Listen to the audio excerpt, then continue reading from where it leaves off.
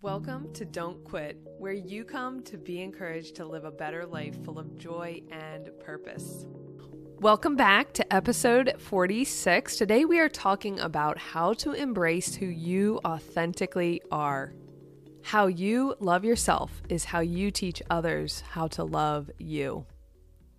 Until you make peace with who you are, you'll never be content with what you have. Once you know yourself, you will become more confident, you will understand your purpose, and you will begin making a bigger impact on the world. I don't know who would not want to achieve that. And today, I want to jump into this episode just with our whole heart, realizing that you will walk away changed after listening to this, not because of what I say, but because what God is going to do in your heart. He wants you to be confident in who He made you. He wants you to realize that you are lacking nothing, that you are enough. If you haven't checked out my brand new YouTube channel, it is called Savoring the Simple. You can check it out on YouTube. It is literally brand new. I have a couple videos up there, and it's all about slow and authentic living. It goes perfectly with this episode. I really hope you'll go over and join me there to just encourage you to live life differently. Be sure to subscribe. Check out the videos I have. I have a lot of plans, creative visions for this.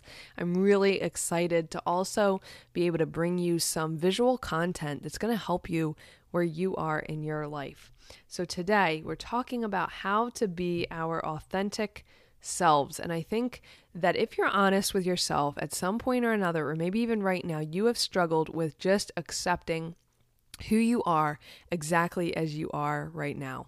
We have all been told at one point or another to be ourselves. But how do we do that? Does it seem as if you are always feeling pressured to live up to some view someone has of you?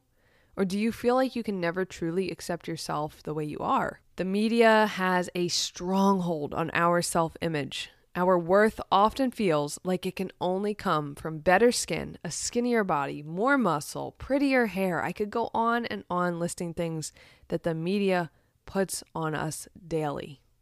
We spend valuable time dwelling on how to get these things and chasing products that promise to fix all of these problems we have created in our minds about ourselves. And somehow years go by, and there we are with tons of stuff on our hands, makeup, lotions, clothes, supplements, and yet we still don't feel complete. We feel like something is missing, but what could it possibly be? Does this resonate with you? Are you feeling like you can relate? We are missing the biggest piece to our happiness, and that is loving ourselves exactly as we are. There is nothing wrong with improving yourself if the goal is to feel healthy and happy, but all too often we take it too far. We don't just want to feel better. The underlying true goal is to somehow look better. And when that's your reason, you will never reach the end. It's a vicious cycle that our consumeristic society absolutely loves to see people fall into. Because when we are weak and insecure, we are the prime target. We are the ones that will buy anything that comes our way, falling into more dissatisfaction day by day. But the good news is it does not have to be this way. There's a way out. I personally fell into this for quite some time without even realizing the damage that it was doing. I chased lotions and workouts and clothes. I focused tons of my time on pushing back the clock, trying to reverse the damage on my body of having babies. Then I got tired, exhausted of trying to conceal something that didn't seem natural to conceal. Why would I want to cover up the most beautiful part of my life? The signs that I was used to bring two amazing little boys into my world. Then I realized I would never truly be happy until I came to see myself differently. It would require me to push back everything that was being thrown at me and to create an entirely different path for myself, to learn who I actually was, not who I thought I was supposed to be. That's the key. We often fall into what we think we should be, the people pleaser, the one who always saves the day, the hard worker, the overachiever, the patient one, the one who always has the answer or can fix the problem. You get the point. Have you ever truly taken quiet moments to ask yourself who you truly are or who you want to be? I know for me, this past year, I had a breakthrough in my thinking. I realized that I never took the time to really figure out what made me tick, what I loved, what I didn't love, and what I wanted in life. The pressure to fit a mold comes at us from so many different sources, and there oftentimes is no time to actually figure these things out unless you make it a priority. Give yourself time without any distractions and soul search. I am currently in the process of this and wish I did it much earlier. Why live a subpar life when you can figure yourself out? And then the best part, go chase what sets your soul on fire. We all have something that we are ignoring. That one thing that we need to do. That one thing that God put on your heart and you're ignoring. Find your reason. Find yourself and chase it. The best part of this is that in the process, those around you are going to become even more attracted to you because finding someone who is that confident in who they are is magnetic. Everyone wants to be around that. We all crave consistency and stability, especially in this current world we're living in. I want to jump into some practical ways that we can love our authentic selves starting right now. Here are a few. Don't aim to please others. Don't worry about how others view you. Learn more about yourself. Appreciate who you are. Be confident in who you are. Forgive yourself. The list goes on, but when we come down to it, it's a lot harder and takes a lot more effort to truly accept ourselves and believe we are enough constantly. So how do we really get to the bottom of loving ourselves exactly where we are? Of course, as Christians, we know the number one key is realizing how much God loves us, just as He created us. But I know for me, there are times that can even be a struggle.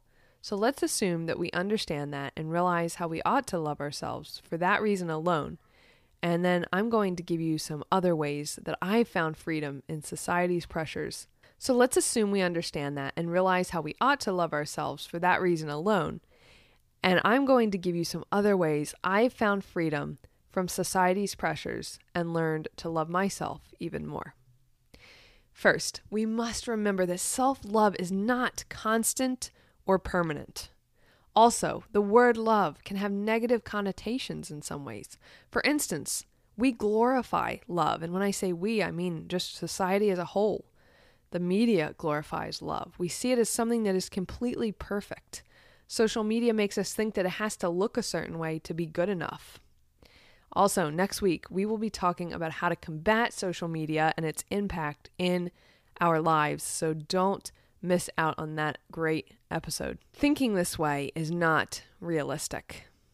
Thinking that love has to look a certain way or has to be perfect is just not reality. Being kinder to yourself takes time and practice, and it will come and go naturally each day. Our goal is to just work on accepting ourselves more and more over time to live that full life God has for us. So the first step you're going to do is realize who you actually are, not who you want to be. We all have flaws. We all have things we wish were different, but why continue to chase different instead of accepting ourselves where we are? Chasing these things only makes us depressed, frustrated, anxious, and overwhelmed. Try taking a spiritual gifts test and a personality test. Find out about yourself. Take some quiet time to think about what makes you tick and what you enjoy. There's no one to impress besides your Creator, and that can be enough. Number 2, be still and quiet.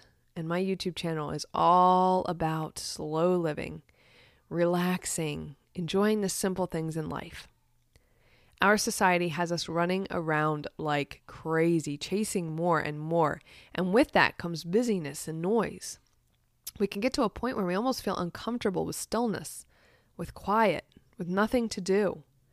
When I first started going out into nature every day in the woods, I would be wanting to pick up my phone and look at it because I felt uncomfortable with this nothingness. And then I realized that's the key. The key is to think. And when I go in the woods, even with the boys running around me and exploring, I can think and discover what makes me me. I personally feel that most of us don't actually even know who we are. We just fit the mold of society or others and are afraid to stand up for what we truly enjoy or want in life. Number 3 is find out what you are passionate about and chase it. Go after your passions. Take a risk. The climb may be tough, but the view from the top will be worth it. And as Amelia Earhart said, the most difficult thing is the decision to act. Sometimes we overthink those things that we want to try. We let fear overcome the idea, and then it never happens. Or we let what other people think affect whether we try something or not. The best decisions we have made in life have been when we have risked something. Time, money, resources. Real estate is a great example of this, and I have so many friends ask if they should or could do it too. And of course, I'm a huge advocate of real estate. But what happens most often is people get stuck in their comfortable life and don't take any risks, which of course can lead to a fine life.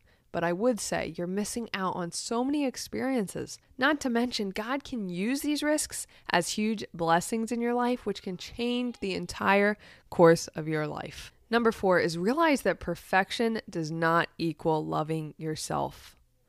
Look at how other people accept us as we are, flaws and all. That's a wonderful, freeing thing to think about.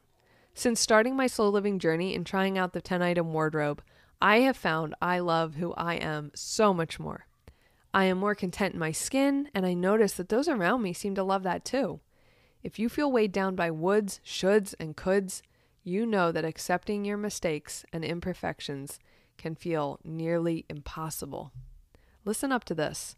The majority of suffering comes from a longing for things to be different from how they are.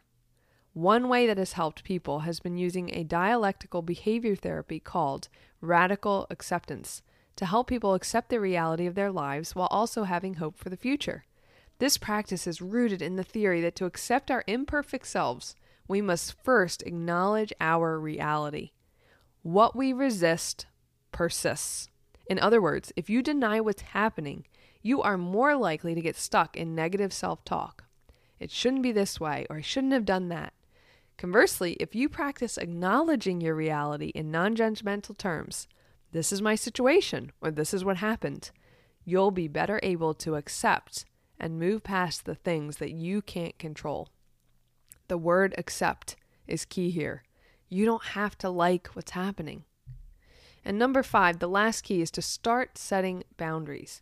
Boundaries free us to be who we need to be without building resentment, getting burnout, and not valuing others. Boundaries honor our needs and wants so that we feel respected and safe. Boundaries create trust and build healthy relationships. Even when some people don't like what you do, they will likely still respect you for standing up for what you believe in. Boundaries also generate safety in relationships. I have discovered something that is crucial to my daily happiness these past few months. I would notice that if I spent time around someone or in a conversation that was in large part negative, such as lots of complaining, always looking at the bad, fearing things, etc., I would instantly feel depressed and discouraged. Even when I wasn't complaining, it was rubbing off on my mood. I started valuing my headspace, surrounding myself with positive people and conversations, and being careful of listening to complaints and negativity. I found I was so much happier. I loved myself, and I saw the world as a wonderful place, which indirectly trickled down to my boys being more joyful and less argumentative. My marriage was way more exciting because I was happy and positive, and that transferred to being more free to speak the positive and not be weighed down by dwelling on the negatives. Guard your joy and positivity, and don't let others bring it down. Don't let the media define your worth. Don't let people around you who are critical or negative define your worth. When you can accept yourself where you are and who you are, it's actually the best foundation to have a loving, healthy relationship with someone else.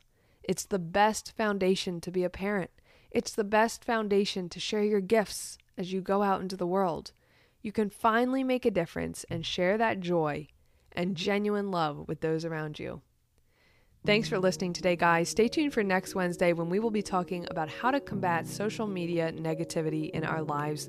Be sure to leave a review on Apple and rate my show on Spotify. It helps so much. And don't forget to go check out my YouTube channel, Savoring the Simple, and subscribe there for more encouragement in your life. Have a great week, guys, and I'll see you next Wednesday.